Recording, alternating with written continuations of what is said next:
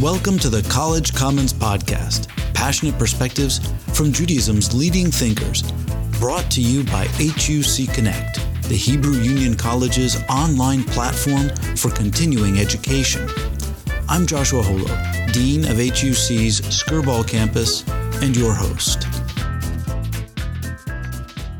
Welcome to this episode of the College Commons Podcast and our conversation with Rabbi Hara Person. Rabbi Hara Person is the chief executive of the Central Conference of American Rabbis, the first woman to hold that position. As chief executive, Rabbi Person oversees the critical resources and thought leadership, including the CCAR Press, for 2,200 rabbis who serve more than 2 million Reformed Jews throughout North America, Israel, and the world. Prior to joining the CCAR, she worked at the Union for Reformed Judaism, where she was the managing editor of The Torah, a women's commentary, which was named the National Jewish Book Award Book of the Year in 2008. To my friend and colleague, Rabbi Hara Person, thank you for joining us on the College Commons Podcast. Happy to be here with you, although I wish we had a happier subject to talk about.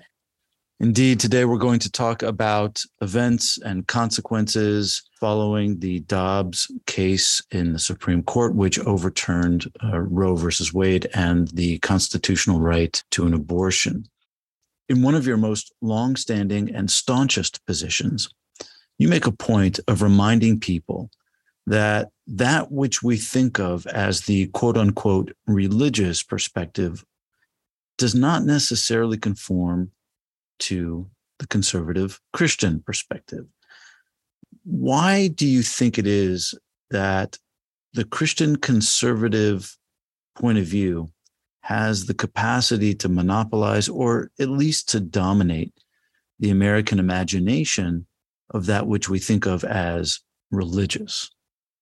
I'm not a political analyst, but as a rabbi, I would say I think perhaps it's because this sort of conservative Christian way of looking at the world in general, and not just this particular issue, is a more black and white and therefore easy to grasp point of view.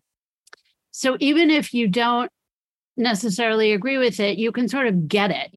Whereas certainly the Jewish point of view is very nuanced. And, I can make a lot of pronouncements about Judaism thinks this or Judaism thinks that. And it's true. It's not that I'm not speaking truthfully, but behind those statements, there's a lot of nuance and kind of careful consideration that I think is harder to just make blanket statements about. I mean, look, there are a lot of political reasons for veering to the right rather than to the left or to somewhere in the center. And part of it, I think, also has to do with control, because the conservative Christian perspective on reproductive rights, as well as on many other issues about people's personal lives, really winds up with the lawmakers having a tremendous amount of control over people's personal lives and personal decisions in a way which I suppose for some is quite satisfying, because it maintains a kind of status quo,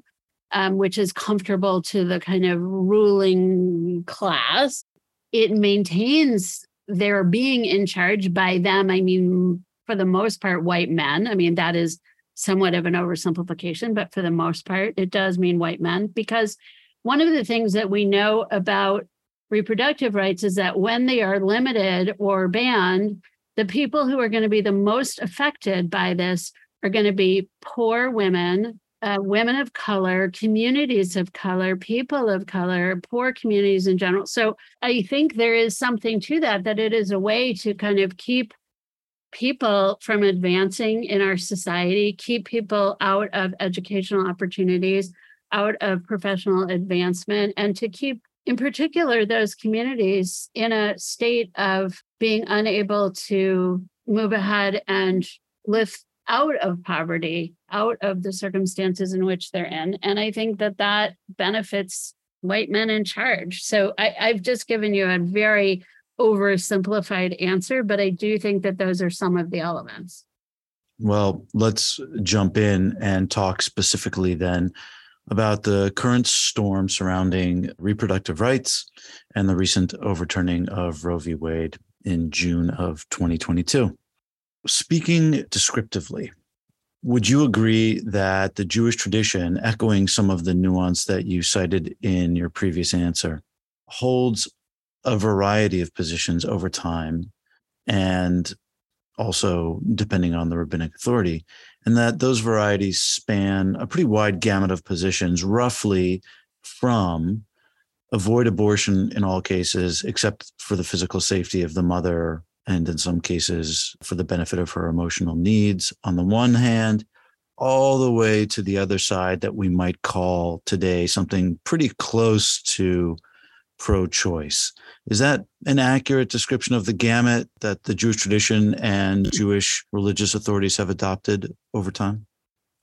Yeah, I think that's pretty accurate. But I would say that Judaism has always allowed for abortion under certain circumstances. It's never been the kind of blanket taboo that we see in certain other religious traditions. Part of that is because the idea of life beginning at conception is just not a Jewish idea at all. Judaism has always allowed that there are circumstances under which abortion is the preferred choice, and in some cases is the required choice. So there is nuance around like, what exactly does that mean? And how does this rabbi interpret it versus this rabbi?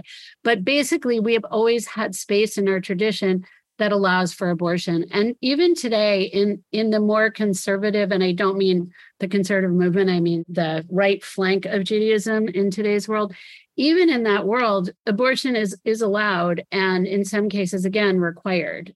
I do also want to say that there are other issues involved in the abortion question that speak to other Jewish values beyond abortion itself. And I think one of those is the concept, for example, of kvod habriot. So the idea of like that we honor the dignity of other human beings. And, I think part of having a kind of total ban on abortion, on reproductive rights, part of what that does is it takes away people's dignity because it takes away their autonomy. And it takes away the ability to make their own decisions, to make decisions in private, to make decisions with a partner, a spouse, a rabbi, a doctor. It really does not recognize the dignity of each human being. And I think that's another important piece of this conversation as well. So let's talk about some of the jostling pieces of this conversation. In my family lore, we cite my grandfather who used to say that religion is a matter of degree, meaning that religion is not an all or nothing proposition. And I, in my arrogance, have since modified my grandfather's dictum to say that religion is a matter of emphasis. That is, it's not just that we only live out part of our religion's ideals, but more pointedly that we choose which parts to live out over and above other parts of our religion's ideals. In a 2019 blog post in the Times of Israel, you challenge the use of religion, quote unquote, raising the flag of faith, as you describe it, to undermine LGBTQ plus rights. Mm-hmm. And you cite Jewish religious values to justify the protection of those same rights. Is the invocation of religion on either side of this debate, including the abortion debate, merely a matter of emphasis? Do not all religions offer justification on either side? And does that mean religion neutralizes itself as a voice altogether because of its internal competition on the topics of any of these issues? Well, that's a really interesting question. For me as a Jew, I think there are certain overriding values which shape the way that I approach the world. There should be no overriding religious principles about how we live our lives as Americans, right? My religion, someone else's religion, none of those have the right to tell other people who don't choose to follow those religions how to live their lives.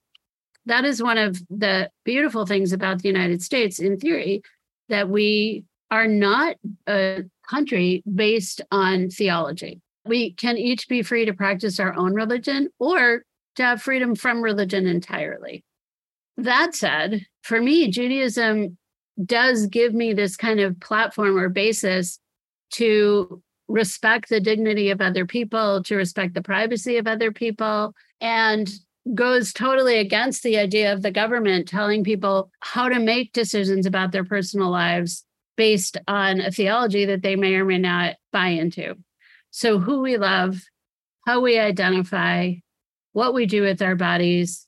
I don't believe that that is the government's place, and it should not be a religious decision, because how do you privilege one religion over the other in a country that is supposed to be a haven of religious freedom? So let's zoom out for a minute and speak about the intersection of rabbinic authority and politics. And I'd like to break it out into two sides of a coin: the role of politics in religion and the role of religion in politics. So in the first instance, is Judaism an inherently political undertaking or not? And does your opinion about that question color your feelings as a rabbi about the proverbial politics from the pulpit? So I think that this question has been raised up a lot in the last, let's say, 6 or so years. And of course, it depends how we define politics, right?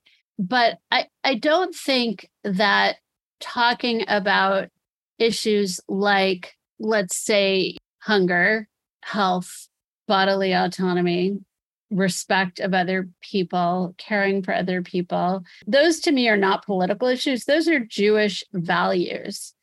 And those are topics that are deeply embedded in our core texts. I think often people will hear a rabbi preaching a sermon on a topic that is connected to some contemporary issue, and they may take issue with it. You know, Rabbi, I don't come to synagogue to hear about politics. But for us as Jews, these are deeply compelling issues that are embedded in our core text. We can't really separate the ways in which we're called to care for the powerless, to give voice to the voiceless, to care for the widow and the orphan, as it says over and over again in Torah. If you look at the books of prophets, they're out there calling for justice. So when a rabbi takes that part of our textual tradition and connects it to contemporary issues, that is what a rabbi should do. That is part of being a rabbi. It's not about politics in the sense of Democrats or Republicans. It's about our core values as Jews of seeking justice, of seeking fairness, of caring for those who need a hand. That's not about politics. The College Commons Podcast is proud to be part of HUC Connect, the Hebrew Union College's online platform for continuing education. HUC Connect features 4 programs: webinars, live conversations with social and cultural influencers on topics of civil society, arts and culture, religion, and redefining allyship; Community Connect, ready-made lesson plans for synagogue and community learning; the Masterclass, live sessions of Judaica with HUC faculty exclusively for our alumni. Enroll soon because seats are limited. And of course, the College Commons Podcast, in-depth conversations with Judaism's leading thinkers. For more information about HUC Connect and all it has to offer, visit huc.edu/HUC Connect. And now, back to our program. You very compellingly explained why we have to protect in our civic political forum each other from the religious assumptions of one another that may not apply to us, and therefore justify what we might call in the United States the separation of church and state. If that's not the role of religion, namely to impose itself on other citizens who may not share their religion, what then is the role of religion or the religious leader in the political forum of the United States? So I think the role of the religious leader is to be a sort of voice of conscience, to advocate for values that are or can be shared values in a civic society, but not to impose. So I think there's a difference in sort of teaching or preaching about a religious perspective on a particular contemporary issue, that is very different than actually making that a law and imposing that on everybody else. The United States is not a theocracy, or not supposed to be. So to say, we've made a decision at the highest levels of government that life begins at conception, and we're going to now allow states to make their own laws based on, if they choose to, on that perspective. And we are not going to allow people to make decisions for themselves based on their own faith or lack of faith. That is imposing one opinion and essentially taking away religious freedom from people who may believe differently based on their own faith traditions. And that, to me, as an American, is highly, highly problematic, and actually goes against the very foundation of what this country is built on. It's also clear that this isn't just about abortion. I mean, we've heard, comments from Supreme Court justices about birth control. It seems pretty clear that gay marriage could be under threat. That is a very scary place to be as somebody who doesn't ascribe to conservative Christian beliefs. It feels incredibly un-American. It feels like a huge slide backwards. And it's hard to even understand how we can have a real democracy in a country which is allowing some to impose their personal faith beliefs on everyone. Share with us your rabbinic position on abortion rights. And I would like to ask that in so doing, you address both sides of the debate as defined in the American public square, meaning I'd like to hear your rabbinic opinion about abortion in a way that addresses the autonomy of the mother, but that also addresses and explains for us your position in relation to the status of the embryo or fetus. Having studied Jewish texts and sources on this, it seems clear that Judaism prioritizes the life of the mother over the life of a fetus. And to me, that makes good logical sense. Or let me say parent, because of course I want to recognize that not everyone who is pregnant is a woman. But the pregnant person is the person, right? Like that is who is alive in the world, functioning in the world, part of a community, part of a family, may have other children who they're already taking care of. Whereas the fetus is only potential life. I'm thinking about what's going on right now, where a person comes into the hospital bleeding, or, has an incomplete miscarriage, or has an ectopic pregnancy, or one of the many ways that people's lives can actually be threatened by a pregnancy. And, we're seeing all these stories of hospitals that are now unwilling to take the medical intervention that's necessary because they're afraid of being sued, being arrested, whatever. That's insane to me. So here you have a mass of cells that, let's say in the case of an ectopic pregnancy or an incomplete miscarriage, is never going to develop. It's never going to be a fetus. It's never going to be a person. But you're going to risk the life of the person who is carrying that mass of cells and put their life at risk, sepsis, all the terrible things that can happen, because you're trying to preserve something that there is nothing to preserve.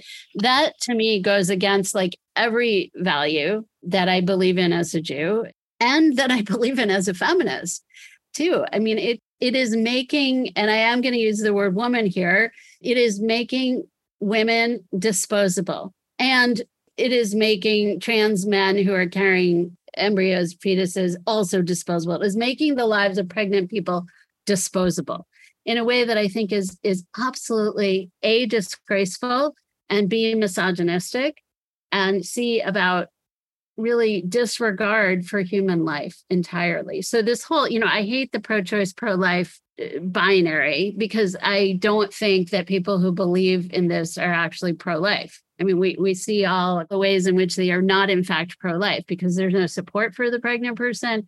There's no financial help for people who do bring forth children they can't afford to raise or are emotionally unable to raise. We don't have universal daycare. We don't have, just all the ways in which, in fact, they are not pro-life. I can't help but go back to the stories that I was raised on as a child, in which, roughly 100 years ago, my great grandmother gave herself not just one, but 2 abortions. We're talking, Lower East Side, the 1910s into maybe the early 1920s, a poor immigrant woman with a bunch of other kids gave herself abortions with a knitting needle. I mean, the fact that she survived is incredible, right? And that she survived to tell the story to her daughter, my grandmother, who told me these stories.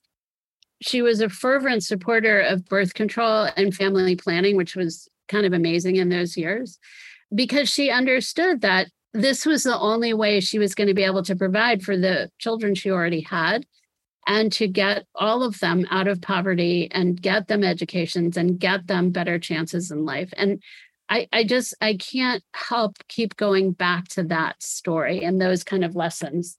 There's so much wrapped up in all of this. As a rabbi and as a Jew, I'm also concerned about things like hunger, healthcare, and, all of those issues are impacted by lack of access to abortion.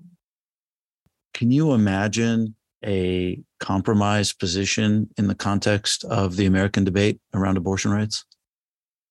To me, the compromise is if you don't want to get an abortion or you don't believe in abortion, don't get an abortion.